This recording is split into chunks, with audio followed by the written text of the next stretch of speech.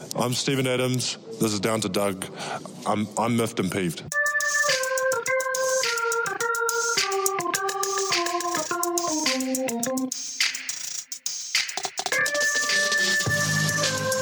Welcome to Down to Dunk. I'm your host, Andrew Schlecht. We're part of CLNS Media, DailyThunder.com, and feature on Dash Radio at 5 o'clock Central Time on Monday, Wednesday, and Friday. With me today is my good friend, Alex Spears. Alex, what's up? Good morning! Good morning, everybody. So, Shai Gilgeous-Alexanders, I feel like he's somebody that we haven't talked a lot about because it's been about trading Chris Paul. It's been about the Russell Westbrook trade and about Paul George. But according to lots of people, this guy is super good. I've watched him some. I can't claim to have watched like every Clipper game or even like full Clipper games. But there's been a lot of nice stuff written about him lately, and I thought we could talk about his fit in OKC and maybe some expectations for this year. So what are some of your initial thoughts on Shai and him being a building block for this team? Well, I think so there were two main articles this week. One from OKC's very own Brett Dawson. It's great. Which was more of the personality side. Yeah. And that one, I didn't know anything about Shai, honestly. Right. Like, all that I knew about Shai was from Smart NBA podcasts telling me that he was really good. Mm-hmm. That was the extent of my knowledge. I knew that he was big. I knew that he was big for a point guard, like tall for a point guard. So that was exciting. But that was about all I knew. Right. But you read that article by Brett Dawson, and you come away thinking like, oh my, this guy's like, he's the real deal. Like He's so into basketball. And I thought it was really funny. I didn't know he was from Canada. He's from Ontario. Had no idea. I thought it was really funny, the little snippets about his mom. How like after he would have a good game, she would be sending texts to the coaching staff at University of Kentucky, saying like, "Oh, I can tell his head's getting big. Don't let him get excited about this." Right. Don't let him enjoy a moment of this. Yeah. It's funny because everything that I've read up to this point and have watched up to this point makes me think he is in every way the exact opposite of Russell Westbrook. He isn't in some ways though, but I do feel like in terms of like their drive, sure. The personality part is kind of similar because I think that's what got Russell to where he was. Because correct me if I'm wrong, but Russell wasn't a huge recruit coming out of high school. He was not. In those terms, yes. But like in terms of his game and in terms of like not getting a big head and like leading quietly and stuff like that, like it's all the other side of the coin for Russell. Which is not like, I'm not trying to trash Russell. I'm just saying like they're very different. And Shai, and people like pegged Russell as a guy that wouldn't last in Oklahoma City because of his personality, his fashion, how loud he is. He's from LA, all these things, and you're like, that's not an Oklahoma City guy, And he ended up being like the Oklahoma City guy, unbeknownst to us early on. But Shai seems more like he's more reserved. He's just different. He's just a little bit different than Russell and seems more like an Oklahoma City guy, even though Russell was like the Oklahoma City guy and really still is. I mean, when you ask like somebody that doesn't live in Oklahoma City, tell me something about Oklahoma, the Russell Westbrook is going to be like one of the 10 things they tell you about Oklahoma. And so like I have no intention of trashing Russell or anything like that. I'm just trying to say like they're very different. Yeah, but another similarity is that they aren't traditional point guards. When SGA went to UK, they kind of knew that he was basically a scoring point guard. He wasn't originally recruited by them. Brett Dawson said that they took 7 players that year, and he was the 7th ranked guy. Mm-hmm. He was the only one who wasn't a 5-star recruit. He originally committed to Florida. And then he and his mom both wanted to go to UK because they knew it was going to be hard. Basically, they knew that none of the minutes were going to be guaranteed, that it would be really competitive. And there were some really good anecdotes about how, like, at Kentucky, the gym is right there. It's always open to you, which means, like, it's whatever you make of it. Mm-hmm. And apparently Shai was in the gym all the time. He was, like, one of the first players to be wanting to look at his own film with the coaches. And he just kind of set this standard for himself that first year that has carried on even at Kentucky beyond that. And apparently, like, Calipari still talks about him in those terms to other players, like as an example to live by. Mm-hmm. So the whole personality part of it, that was awesome reading that. It was great. It got me very excited for him and for what he could be even this year. Because I think that you saw like spurts and glimpses of what he could be with the Clippers, but they had so many good players that no one was going to dominate the ball. I'm excited to watch this Thunder team with Shai as kind of an off-ball guard, just to see how he fits in with Chris Paul and with Gallinari and with Steven Adams. Like, I think that would be cool to see, because he, from everybody that I read and from everything I see, like, he supposedly played 50% of his minutes at shooting guard, according to Basketball Reference. Very cool. But I'm also more excited to see him as the lead guard and to see what he can do. Because, I mean, we have to go all the way back, and this is a similarity with Russell, is that people didn't really know what position he was when he came into the league. And as far as like 4 years into his career, people were saying that he wasn't a point guard. And you don't hear that argument anymore because he was made into a point guard. And it could be a similar career path for Shai, where, like, right now it's like, well, what is he? Is he an off guard? Like, he's going to probably start at the 2 for them. And, like, what does he do? But I think in the future, I think the Thunder would like him as the lead guard, just depending on what happens with the draft and what happens with certain trades and things like that. My guess is that he's going to be Oklahoma City's point guard. And so I'm excited to see what he can do. I'd love to see him get more shots. I'd love to see him, get 15 shots a game and see, like, what does his efficiency look like? Is he able to hit 36% still from 3? And he's a guy that works really hard and can read screens really well. I'm just excited to see him do a lot of stuff. And I don't know what that opportunity will look like initially, but I'm excited to see, as the year goes on, what that looks like. It will be weird seeing a team where there are a lot of shots up for grab, because even CP3 isn't like a high volume shooter. No. And neither is SGA. And so there's going to be shots for a lot of these guys. I'm interested to see who takes them. Yeah, I mean, I would assume that Chris Paul will take the most shots on the team, but will that be more than 15? Yeah, I don't know. I mean, Gallinari could. Yeah, you're right. It could. Gallinari is probably the primary scorer on the team. This is going to be such a weird year. It's a weird year. Like, and Michele and Brett talked about this on Monday, like the top scorers on the team. Like, it's Gallinari and Chris Paul to start the season. Like, there's no question. But I think a more interesting question to me is, those guys are not going to be on the Thunder for forever. Like, who's the leading scorer then? When Chris Paul and Gallinari are gone, and let's say they get back draft compensation, and nobody that can really score the ball. Like, who's the leading scorer on the Thunder then? I still don't know. I have no idea. I have no clue. It's going to be interesting. There's just a lot of things to figure out here with this team and with Shai. And I think that it's great to have a guy like Shai. And the Thunder haven't really had a guy like him ever that is, like, if they need to draft a point guard, great. If they need to draft a shooting guard, great. If they need to draft whoever, like, you're not trying to, like, fit pieces in. Like, you can kind of put Shai where you need him to go, and he's going to be one of your best players, which will be an interesting process. Because with Russell and with Kevin, it was like, okay, those positions are locked down. Like, we don't need guys at those positions. We need to find guys at other positions. And that kind of leads into the second article about Shai, which was by Jonathan Tjarks of The Ringer, which was more about how he plays on the basketball court.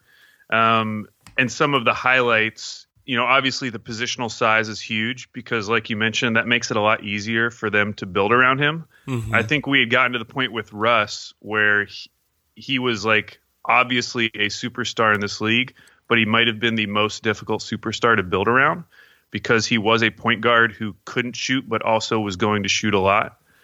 And we found these last couple of years, it was just hard to build around that player. as great as he was. And so there is more flexibility with SGA because of his size. Jonathan Tjarks talked about, this is a guy who guarded, some of the bigger wings when the Clippers would play them last year. A few of the other things was his basketball IQ. Something I didn't know. He only had 1.7 turnovers per game last year. Yeah.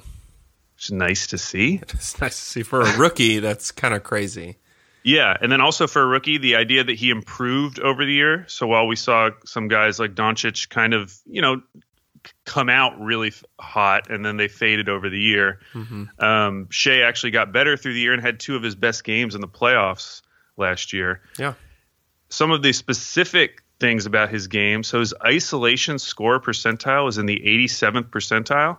And most of the comparisons Tjarks was making was to Trae and Luka. So like Trae was in the 58th percentile and Luka was in the 60th percentile. So that makes you feel good too. Like he can get to the basket. He can get his own shot when he needs to. And he's pretty good at doing that. Shooting is the real question. Now, the upside is that his free throw percentage is great. He's 80% free throw shooter, although he only took 2.5 per game. And that was the one weird thing because he was comparing him to these other two guys and saying that he gets to the rim way more than these other guys, or at least a larger percentage of his shots are at the rim, but he's still not taking a lot of free throws. So I don't know if that's just a rookie thing or if it's more he's avoiding contact. I just haven't watched enough of Shai to know. And it's a small sample. I mean, you can work off like percentage of time that he does this or that, but he's not taking as many shots and doesn't use as many possessions as Trae or Luka. Yeah. So it makes the comp a little bit harder. And also, he's not like the focal point. He wasn't the focal point of the Clippers last year. He wasn't the guy that everyone was watching out for. And so he had more room to operate. He had more room to do things that, Trae definitely didn't have the room to do. Even Luka didn't. So it's kind of a tough cross comparison because they played different roles on their teams, because Trae and Luka were the best players on their teams last year. And Shai was one of the best players on the Clippers, but he was, what was he, like on the pecking order, like fifth? He wasn't the best guy, the focal point, the go-to scorer. And so you can make that comp, but I think it's a little bit muddy to me. Yeah, and I think he was just making the comp just as like these are two other rookie guards. Sure. How does he compare to the other rookie guards? Yeah. But then the one comp that he did make, which I thought was interesting, was the young Sean Livingston. Mm-hmm. So Sean Livingston, when he was on the Clippers, because he was another super guard who was really good at getting the rim, could not shoot, right? Never shot. And before his injury, he was kind of seen as like the future of the position. Just that he, in some ways, was positionless because he just was so big. You could play him. He was very versatile in that way.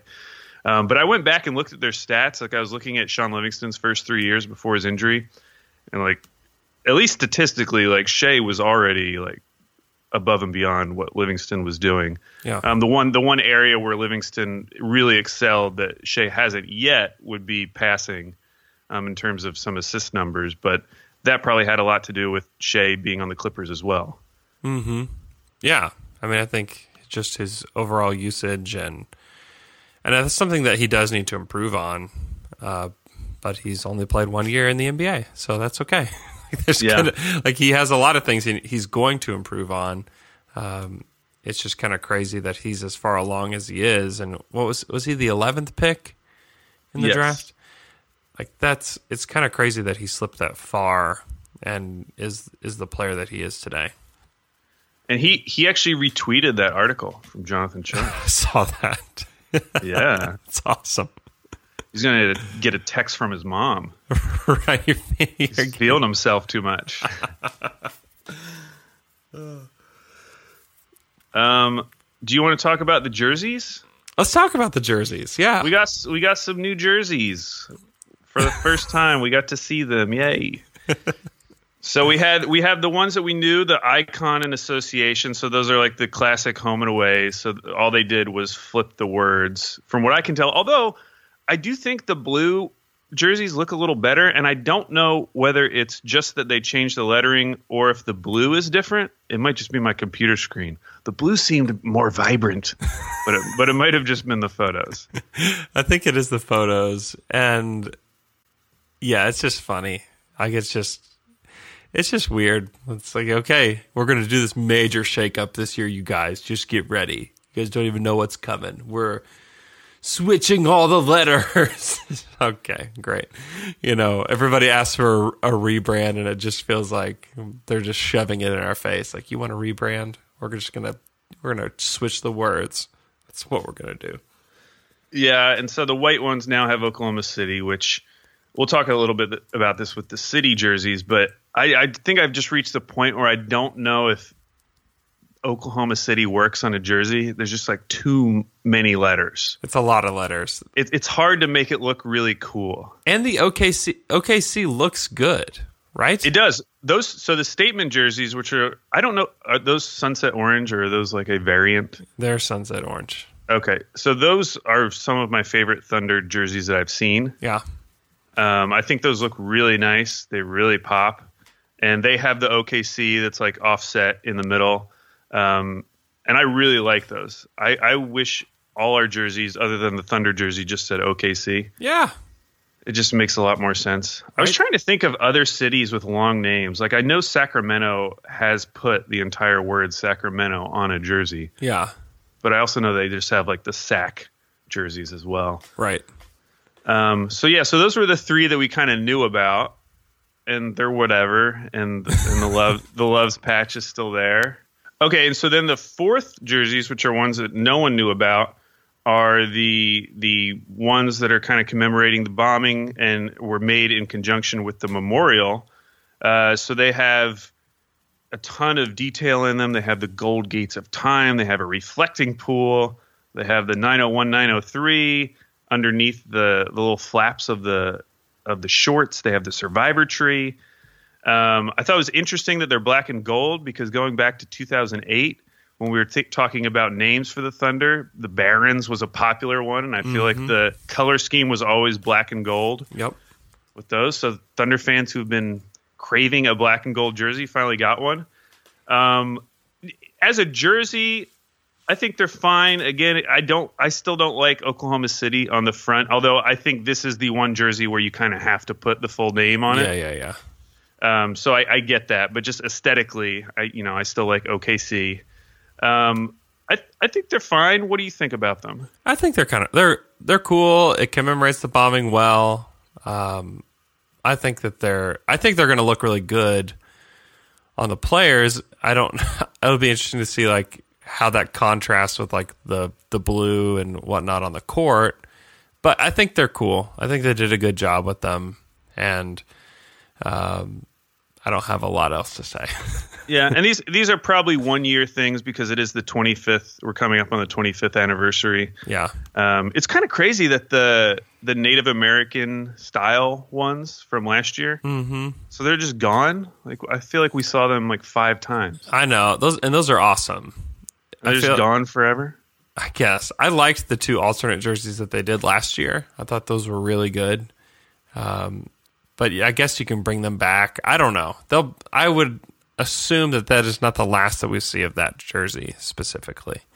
But I also thought it was funny. I was on Thunder Reddit, and after the jerseys were released, there were like 6 different posts about rebranding and just people's different ideas for them. Yeah. So that would be cool. I did see one just design idea that I liked, which was, so I love the Oklahoma flag, the with the shield in the middle. And somebody did a playoff of that where the shield was a basketball, but then it still had like some of the like adornments on it or whatever. Yeah. And it looked really cool. And so I wonder if there's something there. But there's a lot of very talented people out there, a lot of very talented graphic artists. So there's some cool ideas out there, but we've been saying that for a decade. I mean, a lot of these ideas were based on an article back in 2008. Right. Like a lot of these design ideas. So I'm not holding my breath, but it's not. No. I just like seeing people's design ideas. And they may do a rebrand at some point. I mean, it makes sense now. I think that the Thunder weren't planning on this year being the year that they traded Paul and Russell. Yeah, they're not going to whip them out in like a week. No. So it doesn't mean that there's not a rebrand coming. I would guess that they will do one. I don't know how crazy it will be. I think it will be crazier than flip-flopping the words on jerseys. But I don't see it happening this year, maybe even next year. But within the next 4 or 5 years, I think they will do some sort of rebrand. Yeah, and I don't know. I'm less interested in like Oklahoma specific. Like I don't think everything on the jerseys going forward has to have meaning. I just like want a cool looking jersey. It just has. I just want it to look good. Dude, I hear you. And also I'm a little exhausted of making fun of the Thunder and their jerseys. Like when they come out with new jerseys, it's like, like the ones they released, they're not just crazy awesome, but they're fine. Like they're good. Like they're not egregious. And I think I like the statement jerseys. They're some of my favorites. They're going to look cool. I think that there's some good things about what they released yesterday, for sure. All right, you want to go move on to the Kawhi trade fallout? Ooh, yes. There were like 4 articles written yesterday by all the smart people in the world. Right. All about just all the random fallout that's coming from the Kawhi trade. Mm-hmm. And so it kind of started with Zach Lowe and Brian Windhorst of ESPN reported that the NBA has opened an investigation into how free agency was conducted this summer. And they're focusing on some of the earliest reported deals. And so this kind of came out of the Board of Governors meeting, which was in Vegas. Some of the owners are complaining about the deals like Kyrie, like how we knew that Kyrie was going to Brooklyn the second it was, which this happens every single year, but I guess it was more egregious this year. Yeah. And so they're going to investigate that. That on its own wasn't that interesting to me. It was kind of like... Agreed. Yeah, I was like, who cares? But then in the New York Times, Soap and Deb, I don't know how to say his name. I apologize if that's wrong. But he basically took that and added an extra detail, which is that he says there are multiple reports this month suggesting that Kawhi Leonard's representation in arranging his blockbuster move from the Toronto Raptors to the Los Angeles Clippers had asked for perks that would violate the league's collective bargaining agreement. So this is kind of like a separate issue from the larger issue of tampering. So Stephen A. Smith said that Uncle Dennis Robertson, who is Kawhi Leonard's uncle, he's his agent, I guess. He had been asking other teams for houses, planes, and guaranteed sponsorship money. But then Stephen A. Smith said, I have no idea whether this is true or not. Stephen A. is great in so many ways because he's just so entertaining. But he'll just say stuff sometimes. Like he just says stuff sometimes. And if it was just that, you'd kind of brush it off. But then TSN in Canada, which is their main, it's like their ESPN. Yeah. They said that Uncle Dennis had asked for things players generally don't get in standard contract negotiations, but they wouldn't specify what those might be. So I just think that's kind of an interesting. I'm more interested in that. Yeah. Because that's kind of its own thing. And one story they brought up in the New York Times was the idea of Joe Smith. Mm-hmm. Which Joe Smith, of course, he was like a number 1 overall draft pick out of Maryland. They found that he had signed these short-term deals that were less than his market value with the Minnesota Timberwolves with a secret promise that if he did 3 years in a row at basically the minimum, they were going to give him a long-term contract worth $86 million, which is so bizarre to think back on because the other part of this story that I had forgotten was that Joe Smith had a deal on the table for $80 million from the Warriors and turned it down in favor of doing this weird, like under the table deal with the Wolves. Yeah. And the Wolves were fined $3.5 million. They lost 5 first-round draft picks. The thing I didn't remember was, so Glenn Taylor was still the owner. Yeah. He's our current owner. But do you remember who their VP of basketball ops was? Who I assume was acting as their GM? I don't. Kevin McHale. Oh, yeah. And he denied any knowledge of the illegal deal, saying, I haven't read a contract in 4 or 5 years. But, like, how did he get another job?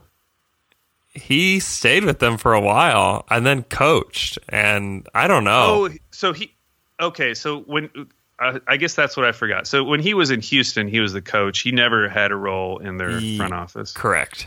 Okay, so he probably didn't get a front office job after that. He did not. But he stayed with them for a while after that. But it's funny, looking back on that Joe Smith thing, like, I get that it's bad, but in retrospect, it's like, is it really that big of a deal? Yeah. To be honest, like, all this stuff is not super interesting to me because I think the players are going to do what they want to do anyways at the end of the day. And so you move the date back or you mess around with the calendar. I just think that does nothing. I think that it just changes the date that they agree to stuff. I could just think. Yeah, and I think weird. the bigger conversation about it was Zach Lowe wrote another article called Why Kawhi Leonard's Power Move Was a Watershed Moment. And he talked about some of the ideas that are out there to try to fix this, which, of course, every time they've tried to fix it in the past, they've failed hilariously. Right. It always backfires. So they should just do the opposite of whatever they think they should do, and it would probably work out. Agree, because there's always unintended consequences when you mess with this stuff or when you change things. You're like, oh, well, we can't ever let that happen again, and then they create a new problem. I mean, I just don't think that there's going to be any solving. There's no solving of this. I do think that you just cannot allow teams to pay family members and to give them all these extra perks. Like those things, like you've got to cut those things out. You've got to police those. You've got to fine for those things. Because that is like a tampering where if you have somebody that's really influential in their life and they say like, oh man, you got to go sign with the Clippers or with the Warriors. And they're saying that because they're going to get a house or they're going to get a car or they're going to get whatever that they want. Like that's not okay. The players need to be able to make their own decisions and not be influenced by family members getting crazy perks or getting a job or getting whatever. Like that can't be okay. Because some of these ideas, so like right now, if you sign a new contract, you can't be traded till December 15th. We all know that. Mm-hmm. So a few team executives propose extending the no trade period to 2 full years after a player signs a 4 or 5 year contract. And like that's obvious how that would turn against them. Like that would mean that like the Clippers would have been stuck with Blake Griffin for a full 2 years. Yeah. And that can work both ways with either side. So I don't know if that's a solution. The other one was that the league could broaden access to contract extensions. So like Boston couldn't offer Kyrie Irving a contract extension last fall because they could only offer him 120% of what he was making that season. And he obviously was going to make way more the following season as a free agent. Mm-hmm. So they could do things there to make contract extensions a bigger deal. And those have recently become like more common, but they're still not as common as they are in other sports. And then there was this thing about, so they had some quotes from Michelle Roberts, and they were talking about that idea, like the extension idea, and just the idea that teams want to have, or they don't want stars to have as much flexibility. And so she said, we have heard grumblings about players running the league and how the league might try to rein things in by further modifying and restricted free agency. We will fight any effort by the governors to revert back to the olden days. But I do feel like the olden days really helped the middle class. Like all of the guys in the middle class right now are having to sign these short-term deals. And these are the players that are more likely to be out of the league in a short period of time. Like they probably have the shortest windows.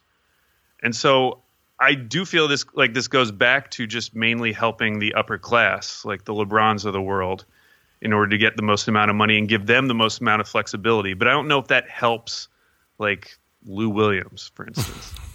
Right.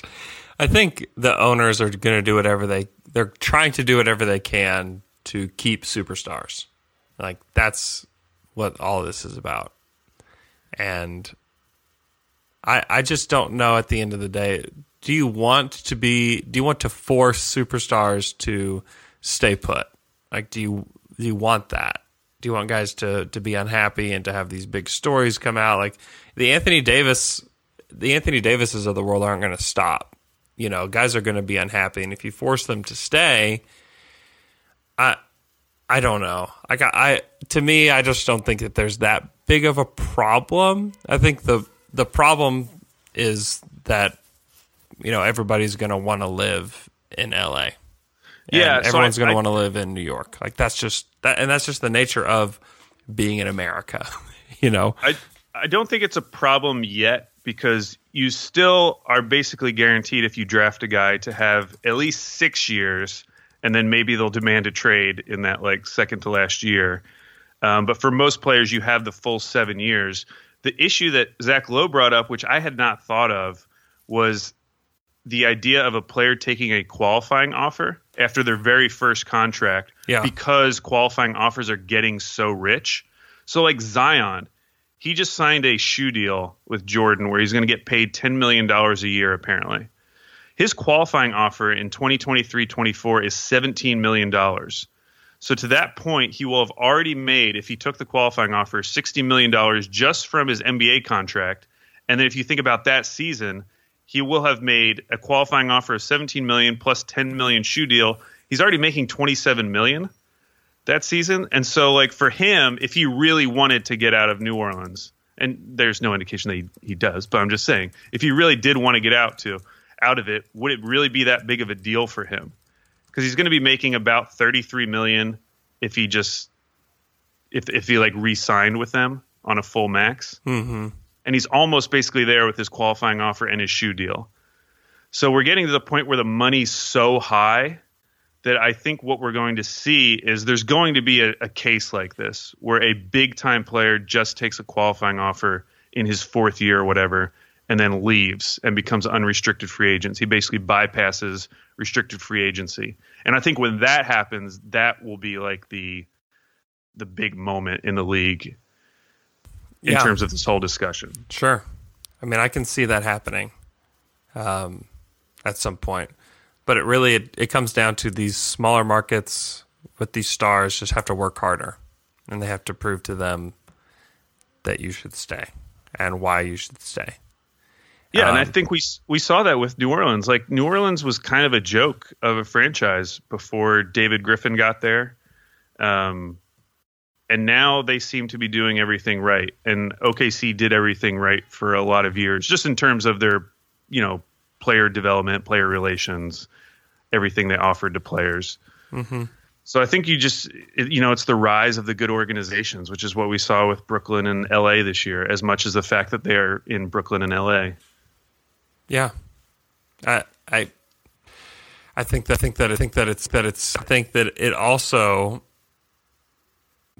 think it's going to do away with all these franchises that just aren't operating correctly.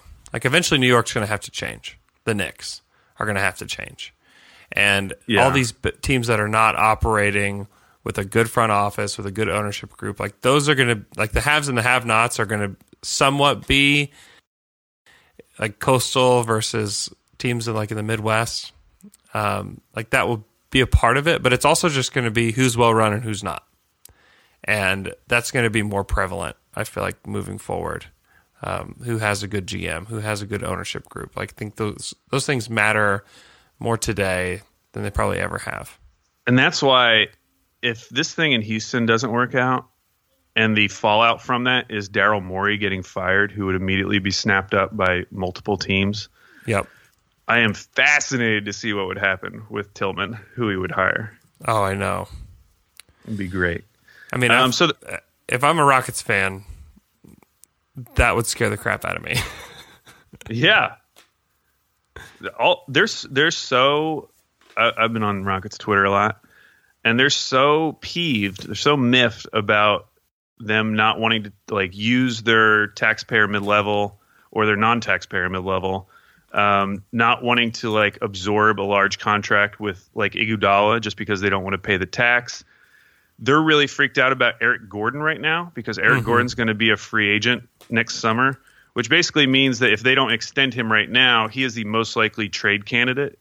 He's their most valuable asset going forward because they have one of the oldest teams in the league. The Ringer did a piece about the best young cores, ranking them in the league, and the Houston Rockets ranked 30th, which if you want to get excited about those Houston picks, that was pretty good to read. Yeah.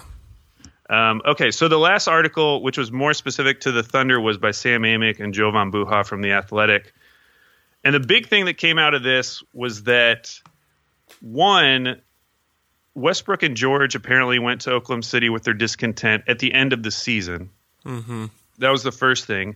And then the second thing was at least one other rival team indicated to The Athletic that the Thunder were willing to discuss the prospect of trading Westbrook leading into the draft, with that revelation seen as a sign they were considering changes even before George made his move. Those were kind of like the new bits, at least from the Thunder side, from that trade, which isn't that surprising, but also this is the first time that's being reported. Yeah. And who knows what that, willing to discuss trades about Russell Westbrook, like who knows what that really looked like. Yeah. If somebody called and said like, "Hey, we'd like to trade for Russell, would you listen?" He might be like, "Yeah, tell me what you got." And then he might have been like, "No way, I would do that." We just don't know what those conversations looked like. But I think the end, we talked about this, like the end was near. It wasn't necessarily as close as we thought, and I don't think the Thunder thought it would be this quick, but the end was near within like the next 12 to 15 months. The Thunder were going to look a lot different. And it's funny because when they're talking about those two guys' discontent, they said the Thunder worked on quelling their duo's concerns over the subsequent days and thought matters had been resolved. Mm-hmm. and as an example or evidence of that was the Mike Muscala and Alec Burks signings. I know. It's like I don't know if that was really, if they were really confident that was like clinching the deal with these two guys. I hope they didn't think that. I don't know. I don't know what to say about that. I sure hope not either. I don't know. Maybe Paul George really likes Mike Muscala. I don't know. Yeah, maybe. Idea. But those were some new details coming out, and I think there's going to be more fallout. We still haven't seen a lot of fallout from like Kyrie in Boston, and so this is kind of like the perfect time of summer to get these fallout stories. Right. I honestly thought the most interesting detail of that whole article in The Athletic was about how Magic Johnson had talked to Uncle Dennis and Kawhi and then went on national television discussing that conversation that they had. And so they quoted someone saying, "I truly believe that when Magic started telling the media about the meeting he had with Kawhi and Dennis, that sealed the fate of the Lakers." I think right there was when Dennis and Kawhi decided we can't trust the Lakers as an organization, and that was it. I think that was it for them. Which that's crazy. Magic is still having his impact. Yeah. Oh man. How mad are you if you're a Lakers fan after reading that? I'm furious because it's like, one, I'm sure a year ago they loved Magic and was like, "Oh, this is the perfect face of our franchise." And then over the course of the year, you realize, wow, this guy's really screwing up things more. He's doing more harm than good. And then you get excited that he's leaving. It's like, okay, good. The organization can get back on track. And he's still there. He's always going to be there. I mean, there has to be some guys who this appeals to. There has to be some players who like looked up that like Magic Johnson was their favorite player and they think this is really cool. It has to work for someone, right? I don't know. Like none of these guys watched Magic Johnson. Yeah, I guess. I mean, if they did, it's on YouTube. Yeah. Like how much, I mean, it would be, I don't know, what would the comp be? Like, man. I mean, Zion said his favorite player was Michael Jordan. How old was Zion when he was watching MJ? He was in the womb. Yeah. You know who really inspires me? George Mikan. I thought that was going to be an ad read. You know who else really inspires me? Who? Blue Garden. You know, right now in Oklahoma City, the weather is fantastic. And I can't think of a better place to go than Blue Garden. Yes. It's like in the mid to low 80s. And like it was like 60 something this morning outside, just beautiful. It's a great day today and this week to go to Blue Garden and go check out. They have a great bar. They're going to have some great food trucks out there. I think you can go to their website or follow them on social media to see which food trucks are out there, but they always pick great ones. You have to like apply, and it's a process to become a food truck that can go park at Blue Garden, and so they're only going to have the best there. So go check out Blue Garden, a great place to hang out with friends or family and get some good food and just have a great time enjoying the outdoors, and it's a great week for that. Also, go check out the Banquet Cinema Pub. It's downtown. It is a movie theater, so you can go watch movies there. They also have fun events like bingo night. This week they have a bingo night. So go check out the Banquet Cinema Pub. It's not only a movie theater. It's also just a place you can go to eat. So they have great brunch. They have really good dinner. Their pizza is very, very good. So please go check out the Banquet Cinema Pub as a place to go see a movie, and also just a good hangout spot on a weeknight or a Friday night to go on a date night. It's relatively inexpensive as well. So it's just a really cool place. So if you haven't had a chance to go there, please go check out the Banquet Cinema Pub and support the people that support Down to Dunk. Okay. Andrew, you want it? I know we're wrapping up, but you got to give me your breakdown on these assistant coaching hires. Oh, so to me, have you ever talked to any of these guys? I've never talked to them. I've been around Dave Bliss a little bit. Okay. When he's with players, he seems like a cool guy. I think that nice. I like cool guys. I think that they are developing from within, and that they're bringing guys up. Summer of internal development on the coaching staff. It is definitely the summer of internal development. That is the most boring thing ever. I thought summer of internal development was boring for the players. Oh, just get ready. No, Mark Dagnall, I think that he's a good coach. I think that he's a guy that he may have gone somewhere else, but I think that he's a guy that could be a future head coach in the NBA.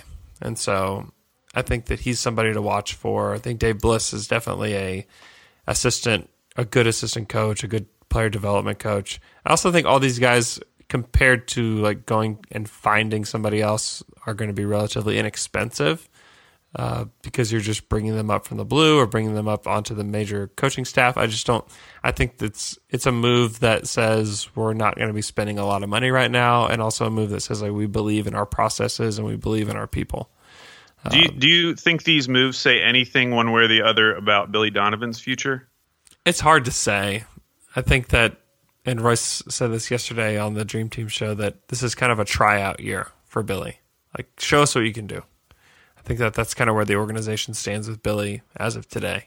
It's, you don't have any excuses on the table anymore. You're going to have guys that are going to be coachable, that are on this team. You can't, I don't know. I think that depending on how things go, depending on how players develop, depending on not necessarily wins and losses, but the direction that they're moving in, can Billy be that guy for them? I think that they really want to learn that, because Billy's had such a weird career with the Thunder so far.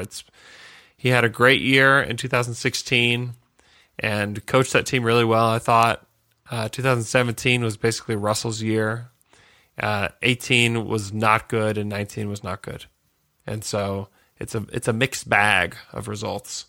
And what they do with Billy moving forward, I don't know. I think he's done a good job of player development, and I think that this is a year that he can showcase that and really earn the trust of guys like Shai. And I think that it's kind of a we'll see at this point. What do you think? I don't know. I honestly, if they came out and announced an extension, it wouldn't be like the most surprising thing. Yeah. because I do think they like him, and I do think they still like him, and I do think he might make more sense. But yeah, it does make it would probably be a good idea to just give it a year, because you have the year. Like, it's not like, if they hadn't offered him an extension last season and we just didn't have a coach right now, you'd probably have to commit a lot more. So you do kind of have this free year now where you already have the guy. You might as well see what he could do with a different team. Because I'm assuming that coaching a non-Russell Westbrook-led team would be different. It will most definitely be different. Might be a little different. It will be a lot different. And if you're the Thunder, what reason do you have to really full on commit to Billy at this point? I mean, yeah, because they haven't even really fully committed to the rebuild yet.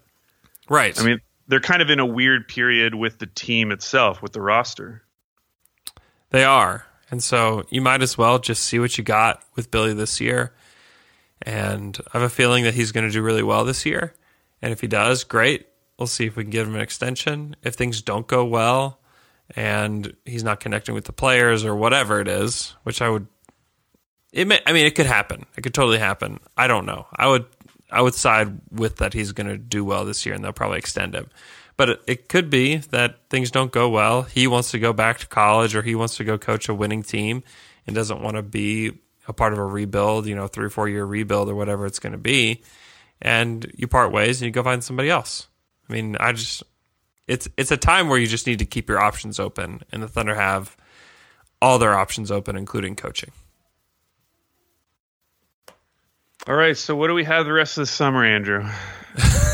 We got to make up a lot of content is what we've got for the rest of the summer. We're going to do over-unders, which I'm excited about. Oh, yeah. I love over-unders. Might look at some NBA futures as well. Yeah. But yeah, if there's anyone out there, if you have anything you want us to talk about, let us know. Yeah, let us know. Thanks for listening. We appreciate you guys sticking with us throughout the summer. We've been a lot of new listeners, so make sure that you are subscribed to the show on iTunes. You can listen to it on Spotify. You can listen to it on Alexa as well. So make sure that you are listening. We will drop a show Monday, Wednesday, Friday every week. So be sure to be on the lookout for those. Leave us a 5-star iTunes review if you got some time. We're super close to 900, which is a cool number. And so if you've got some time, it's a way to kind of pay us back a little bit. And it's free, obviously. We want you to visit our sponsors as well. But you can also just drop us a note or just leave us a 5-star iTunes review. It's really very simple. Click on the Purple Podcast app. If you have an iPhone, search Down to Dunk, hit 5 stars. You're done. It's super easy. So if you got time today, do that. Go visit the Banquet Cinema Pub. A really cool place to go on a date night or go with friends. And then Blue Garden, you've got to go. Like, you just have to go this week because it's not crazy hot. So hope you guys have a good rest of your week, and we'll talk to you guys again on Friday morning.